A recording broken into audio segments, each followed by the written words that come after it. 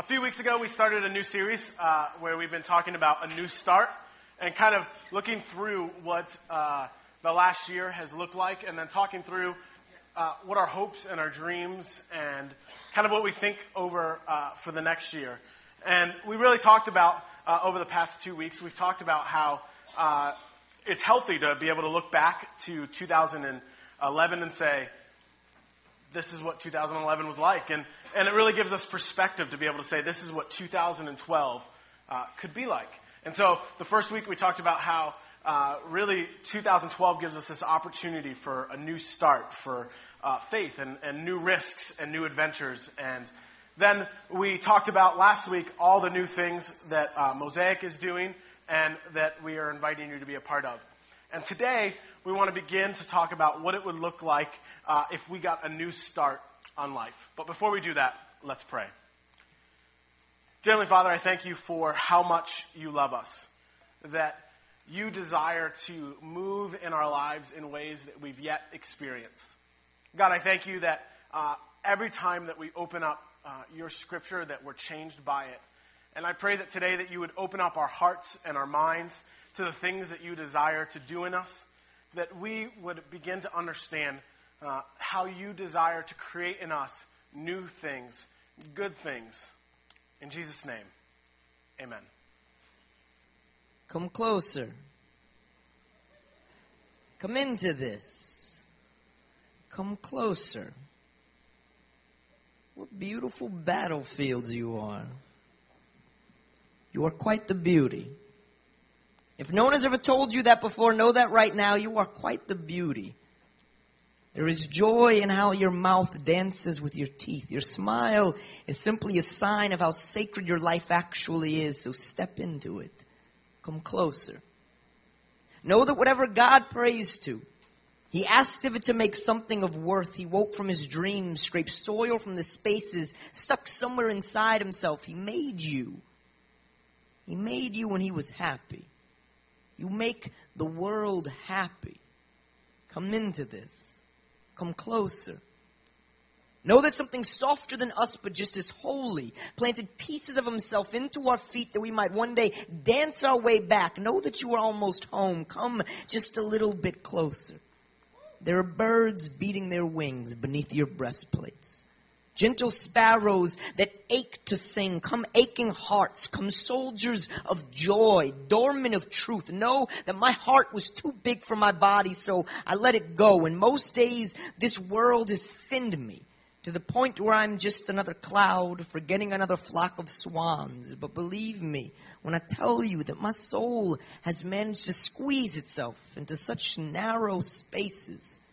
Place your hand beneath your head when you sleep tonight, and perhaps you will find it there.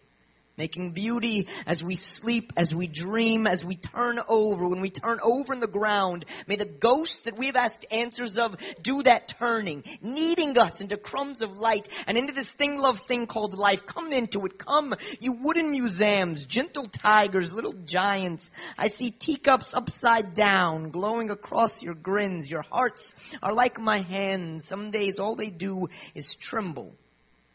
I am like you. I'm like you. I too at times am filled with so much fear.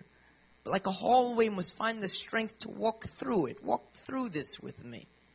Through this church of blood, bone, and muscle that is our lives. There is a doorknob glowing like chance before you. Grab it, turn, and pull. Swing. Step through, back straight. Chin up. Eyes open. Hearts loud. Walk through this with me. Walk through this with me.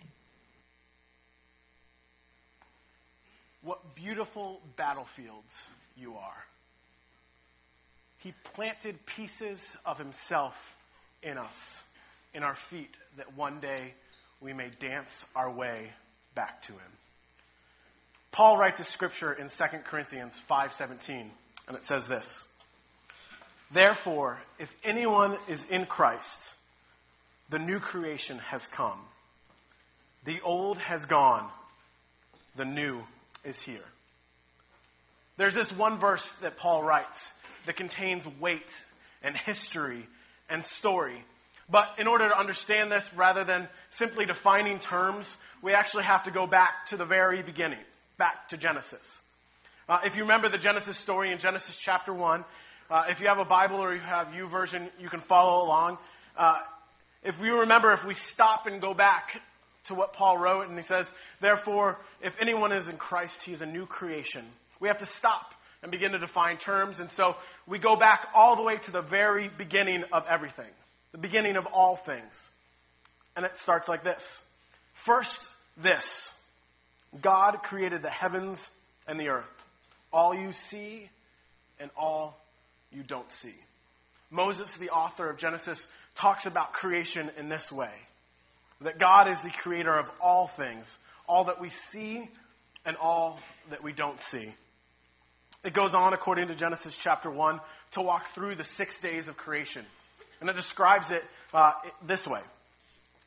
God speaks on day 1, and light is created. It goes on to say, and then there was day and there was night, the first day. God speaks, water and sky is created, day 2. God speaks, earth and seas are created, day 3.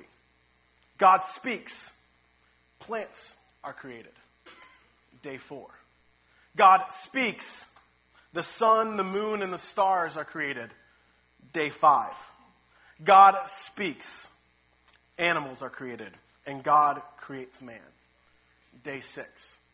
Following the story into Genesis chapter 2, we discover on day 7 what happens is God rests. And Genesis chapter 1 ends with this phrase, and it was very good. It was good and very good. 6 days of creation, 1 day of rest, a day set apart from all the other days. Regardless of how you view the creation story, whether you're the type of person who looks at the creation story and can say, this is a literal 6 days. 6 days, everything happened. Or whether you're the type of person who looks at this kind of story and says, it's pretty childish poem. Like a childish story to explain childish things. Or whether you look at this poem and you say, it's one of the most masterfully written poems ever to existed. Regardless of how you view this story, one thing comes through. God has always been in the business of creating good things and very good things. And that's important to establish at the beginning of what we believe about God and what we believe about faith, because oftentimes our view of God is this. God is a punishing God who does very bad things. But the beginning of our faith story in Scripture is this. God is a God who creates good things, very good things. That's where the story starts. The story of God starts with God creating good things and very good things. God is a God who creates good things. If we fast forward about several thousand years, we're introduced to this character named John.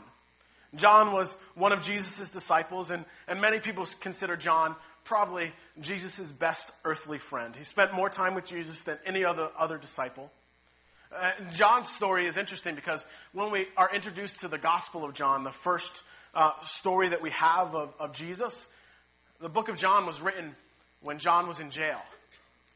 At the end of his life, it's the last book he ever wrote. And it's this story of Jesus and who Jesus is, and we have to always remember the context.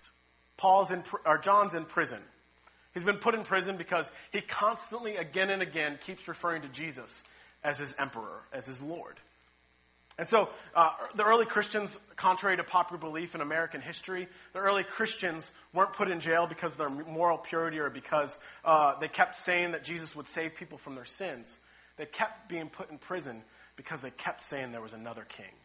Again and again they kept saying, there's this other king, and he's alive, and his name's Jesus, and he's bigger than Rome. He's bigger than the kingdom that's present. So John's in prison, and he writes this story, this narrative of who Jesus is.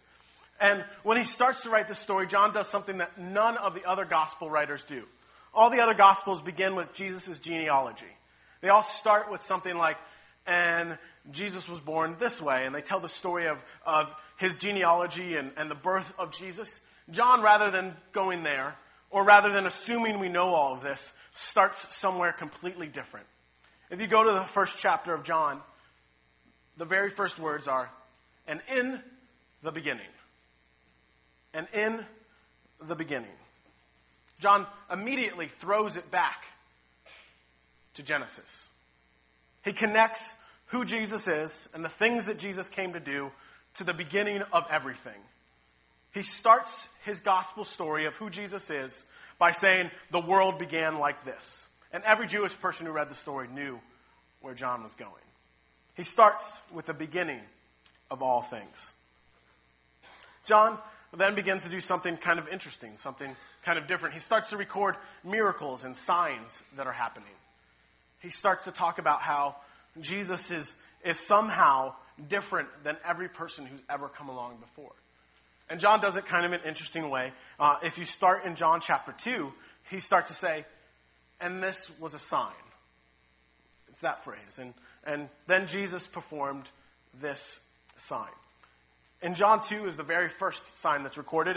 It's when Jesus turns water into wine at a wedding. And it's the first glimpse that John really gives us of saying there's something different about who this Jesus is. Then in John 4, we get a second sign. John records it this way. This was his second sign. And it's of this official son who Jesus heals. And we're given this picture that first there's this water that's turned into wine, and that was the first sign. The second sign is that there's this official son who needs healing. Then in John 5, John stops counting. He no longer says, this was sign number 3, but he does say, and this was a sign. And in John 5, he records a sign of how at the pool, Jesus heals someone. So first there's water into wine, sign 1. And then there's the official son who's healed, sign 2. And then there's this person who's healed at the pool, sign 3. As John stops recording, they start flowing. And the next sign is of Jesus breaking bread and feeding thousands, sign 4. And then in the same chapter in John 6, we get this picture of Jesus walking on water. And John says, and this was a sign. And then we hear a story of Jesus healing a blind man. And John records, and this was a sign in John 9. And then we hear the story of a guy named Lazarus. Lazarus, who was one of Jesus' friends, gets raised from the dead. And John records it, and this was a sign. And if you're keeping track, that's 7. 7 signs. But then John goes quiet.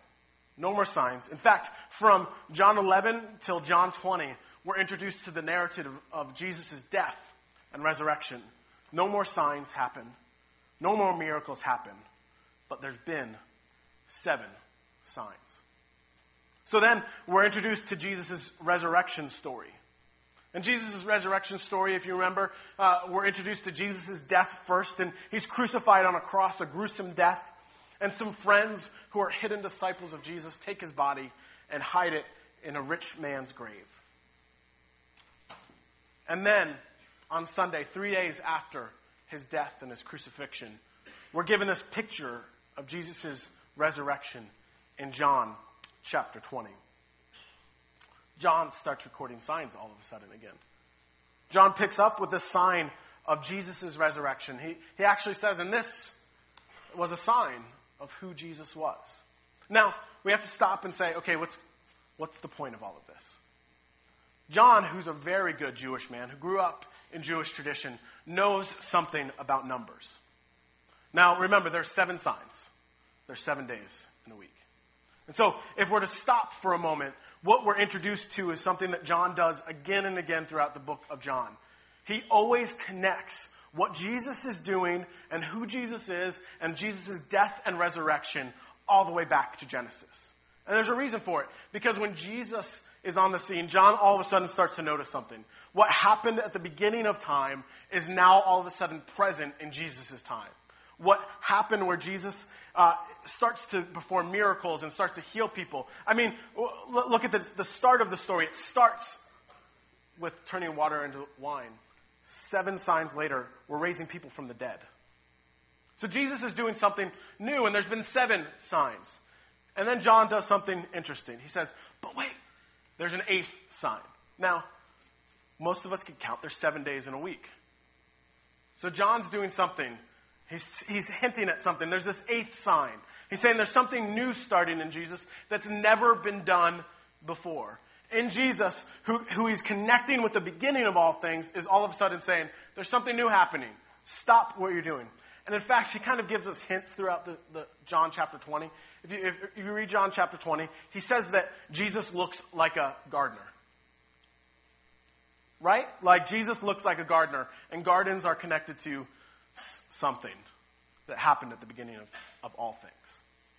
So John does something where he begins to say, there's this Jesus who does something that's never been done before, and it's connected to the beginning of everything that's ever happened. That in Jesus' death and resurrection, and especially what happens in this 8th sign, when Jesus rises from the dead, it's connected to the beginning of everything, and it changes everything. So we're introduced to the story, which brings us back to what we started with at the beginning of this morning. In 2 Corinthians 5:17 it says, whoever is a believer in Christ, whoever is in Christ, is a new creation. The old way of living has disappeared. A new way of living has come into existence. Paul has spent the last chapter, if you get a chance, go back and read what happens in 2 Corinthians 4 and 5. He spent an entire 2 chapters explaining this is what happened when Jesus died on the cross, and this is what happened in the resurrection. And what he says is, everything is different. Nothing can stay the same. And so when he reaches 2 Corinthians 5:17, he's saying, nothing can ever be the same again. Because Jesus' death and resurrection has happened, everything's different. He summarizes years of theology, years of history and story for everything that's ever happened, and says, when you look at Jesus, when you look at the death and the resurrection of Jesus, nothing in our world or in our lives can ever be the same again, because he's doing something completely different. In fact, he says, there's something new. The old way of doing things has disappeared, and the new has come. The new has come. Paul's basically saying this, that in the midst of this old world where the old way of life still exists, where it still happens, a new way of living has burst forth in the midst of it. In the midst of where everything in life looks the same, life now offers us something different. This idea of new creation offers us and begins to invite us to live differently in the midst of a world that still looks the same. New creation offers us that Jesus' story, Jesus' death and resurrection offers us a but.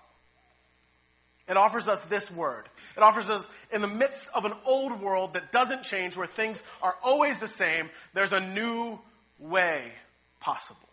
A different way of living is possible. A new world is upon us. It's this invitation for us to begin to embrace the life God offers us, and to embrace life at its very best. Which, of course, brings us to the end of all things. Paul and John and Jesus and the gospel writers understood that all of these things are connected. The beginning of all things, Jesus' death and resurrection, and the end of all things seem to hold this idea of new creation and life and hope. John and Paul both have this unique understanding of who Jesus is and his role and the scope of who he is and what he's done in our world. And so at the end of all things in the book of Revelation, which can be a scary thing to read sometimes because you're like, I don't understand what this is saying. Towards the end of the book, we're introduced to this idea of new creation again. And this is John writing from prison in John 21, 1 through 5. And he says this, "Then I saw a new heaven and a new earth. For the first heaven and the first earth had passed away, and there was no longer any sea. I saw the holy city, the new Jerusalem, coming down from heaven, prepared as a bride, beautifully dressed for her husband. And then I heard a loud voice from the throne saying, 'Look, God's dwelling place is now among the people. and he will dwell with them. They will be his people, and God himself will be with them and be their God. He will wipe every tear from their eyes. There will be no more death, or mourning, or crying, or pain, for the old order of things has passed away. He who is seated on the throne has said, I am making everything new. Then he said, write this down, for these words are trustworthy and true. John connects the beginning of all things to this resurrection of Jesus. But then he connects the resurrection of who Jesus is, the creating of all new things, to the end of all things. It's as if Jesus and John have this secret. It's like they understand something that's happening in the midst of this very old world. John connects the beginning and the end of everything together. He connects creation to eternity. And here's the point, maybe, of all this. Maybe the point of this grand narrative that John tells and that Paul gets in on is maybe the point is that what we learn through the creation story, what we learn through the resurrection story, what we learn through the end of all things is that God has always been in the business of creating new, very good things. That God's always been in this business of taking what's broken, what's nothing, what seems out of place, and creating something brand new in the midst of it. God's always been in the business of creating good things, and very good things. And Jesus' resurrection moved this just from theory, that God is a God who does good things. Jesus' resurrection all of a sudden takes it from idea and just thought and theology to something that's reality. Because what John and Paul and Jesus keep insisting on is that there's not just this idea that creation one day will be made new and everything will happen again, but what they keep insisting on is that it's now. That right now, there's new creation available. That right now, that you can become a new creation. What Paul and what John keep insisting on is that your life doesn't have to stay the same. They insist that you get a new start, that tomorrow can be different. And what John keeps insisting on is that resurrection has actually happened. See, John's proof for resurrection isn't, here's all these people who have seen Jesus raised from the dead.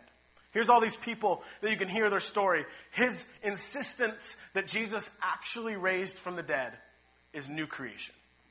His insistence is that everything has changed. There's now a possibility that life can start new. What John says and what the entire New Testament seeks to help us understand is that because it's no longer theory and because it's not just empty theology, but it's actually really happening in our world, what they all keep seeking to tell us is, look, it's actually happening, and here's how you can get on it. Here's how you can get in on this thing that Jesus is doing, this brand new thing that's happening in our world. He keeps insisting. They keep insisting the prophets started it. In fact, the prophets were the first ones who said, God's going to live among you. And now John brings it up and says, it's actually going to happen. John says that this new creation world looks different. He says it this way, that in a world of death, we're invited to live our lives grounded in hope. What new creation offers us is hope for tomorrow. New creation offers us hope for now. In a world of tears, he says that Jesus will wipe away their tears.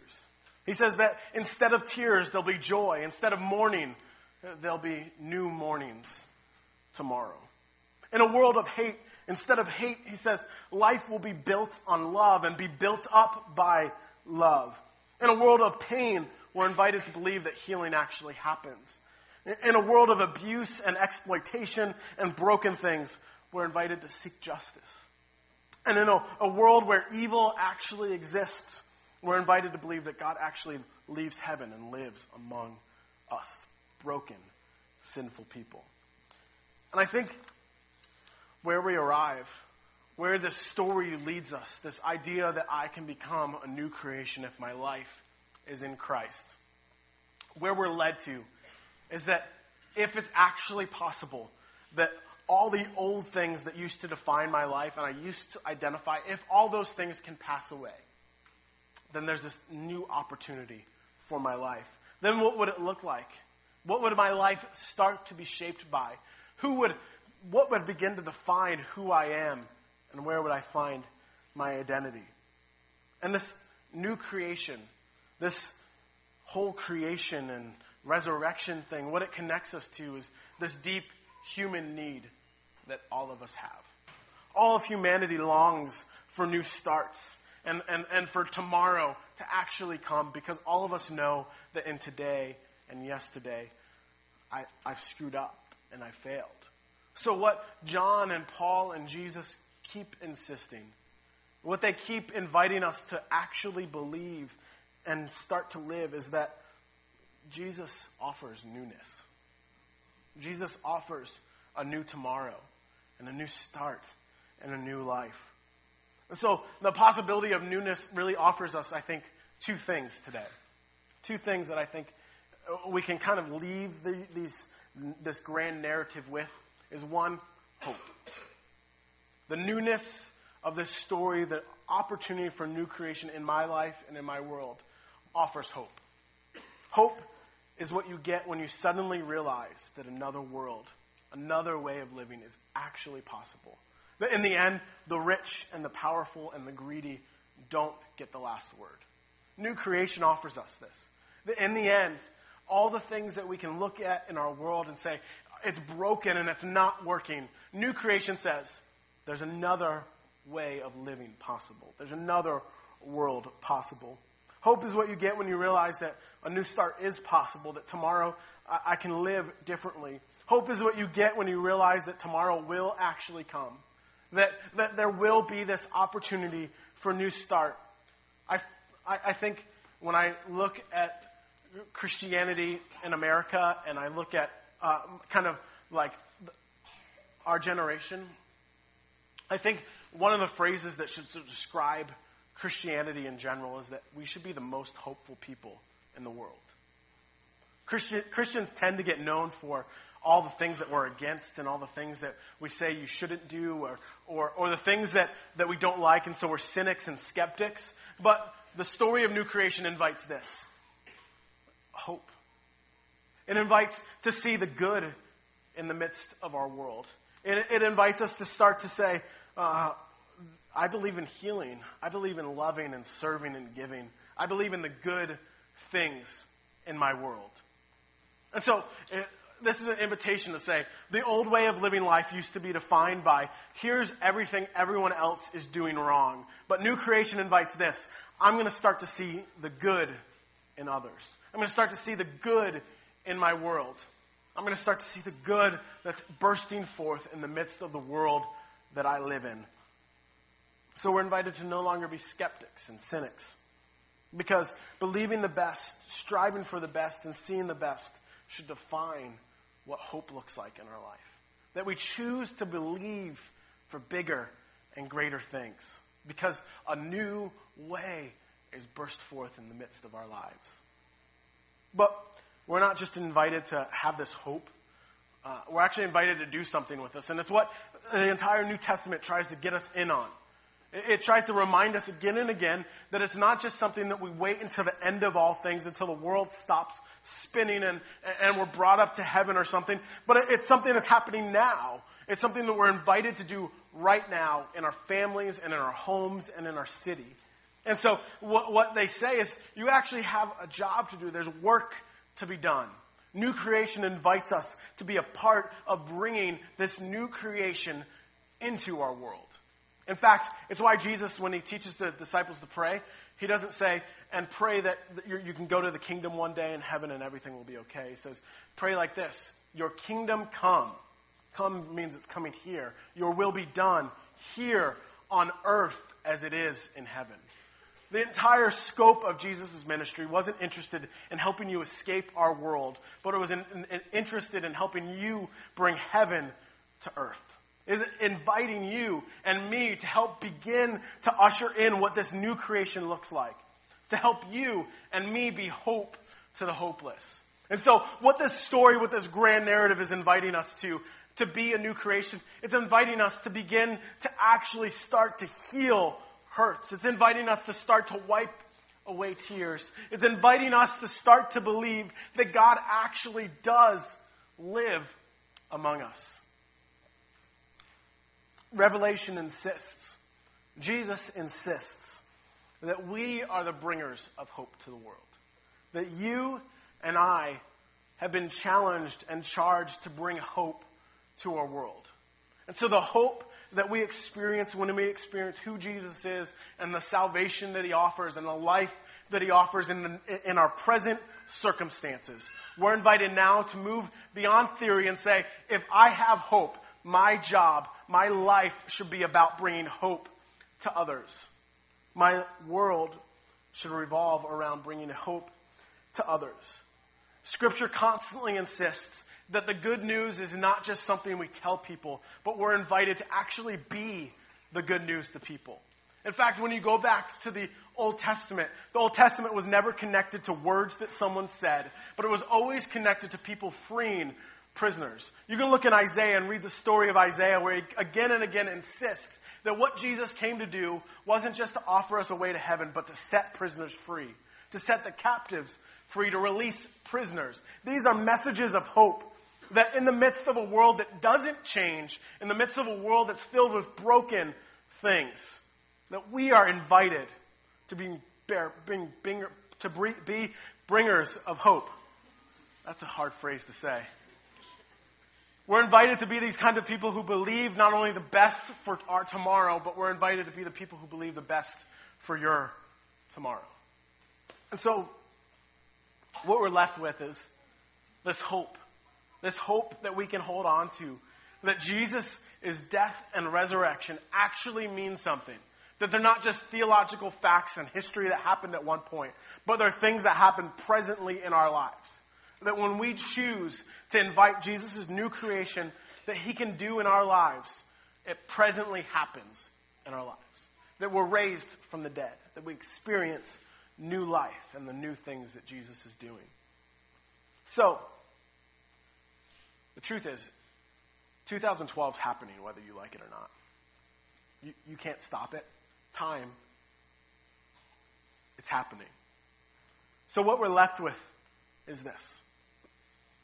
We're left with this opportunity for a new tomorrow. To actually believe that in the midst of a world that doesn't seem to change, because you can look through history and find that emperors and empires and the ways of doing life may seem to fluctuate in how culture works, but our world, it's not changing. And so, in the story of Jesus, we're invited to actually believe that in the midst of this very room, in the midst of this very world, in the midst of your very life, we're invited to actually believe that Jesus' death and resurrection can change everything forever. So, I guess the question is, for us, is, do you believe? Because what it says is, Paul invites it this way, anyone who is in Christ, anyone who has placed their hope and their life in Christ is a new creation. And I'm not talking about, have you said a prayer or have you asked Jesus to live in your heart? What I'm asking is your life, all that you are, how you spend your energy and your time and your efforts and your talents, is the essence of who you are, your identity, what makes you you, is who you are in Christ. Because that's when Paul says, the old things that used to define my life are gone. But the new has come. And so, this year, will you choose to embrace the joy and the hope and the life that Jesus offers in his resurrection? Because this year will be filled with lots of old, hurtful things. Ways that the world has always existed. It'll be filled with tears. It'll be filled with broken promises and pain and death. But the story of Jesus offers a world filled with life, hope, and joy. Let's pray.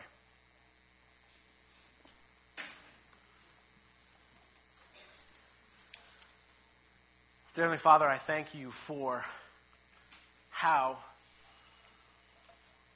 you love us. That from the beginning of everything, from the beginning of time, that you've been weaving into our lives and into our world the need for newness and new starts. And throughout Scripture and throughout history, you've been pointing us to the opportunity for new life and for hope and for joy. So God, on this day, in our present circumstances, in our present world filled with doubts and fears and insecurities and issues and death and tears, you offer us new life. You offer us in your death on the cross and in your resurrection. You invite us. You invite us with our failings and our fears and our faults to embrace a new tomorrow. And so God, as we look at 2012, we invite you to begin to retell our stories, to remind us that in this grand story of who you are and what you can do, that no matter what our past has looked like or what today has become, that you invite us. You invite us to be made new, to be filled with hope. To be filled with hope. Fill us with hope. Fill us with a hope that moves us to be bringers of hope to our world.